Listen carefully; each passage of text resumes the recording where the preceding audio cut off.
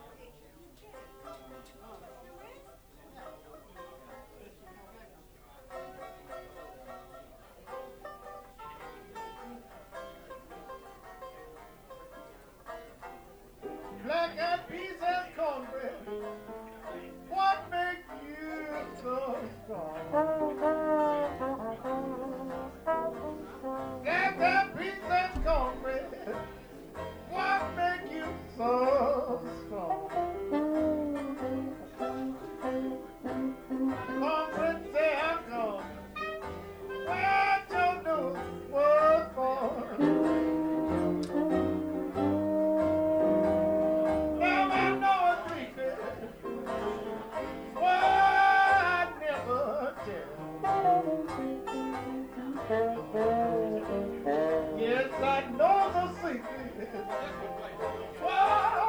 I never did. I know what makes them Joe hook and punch and roll like hell.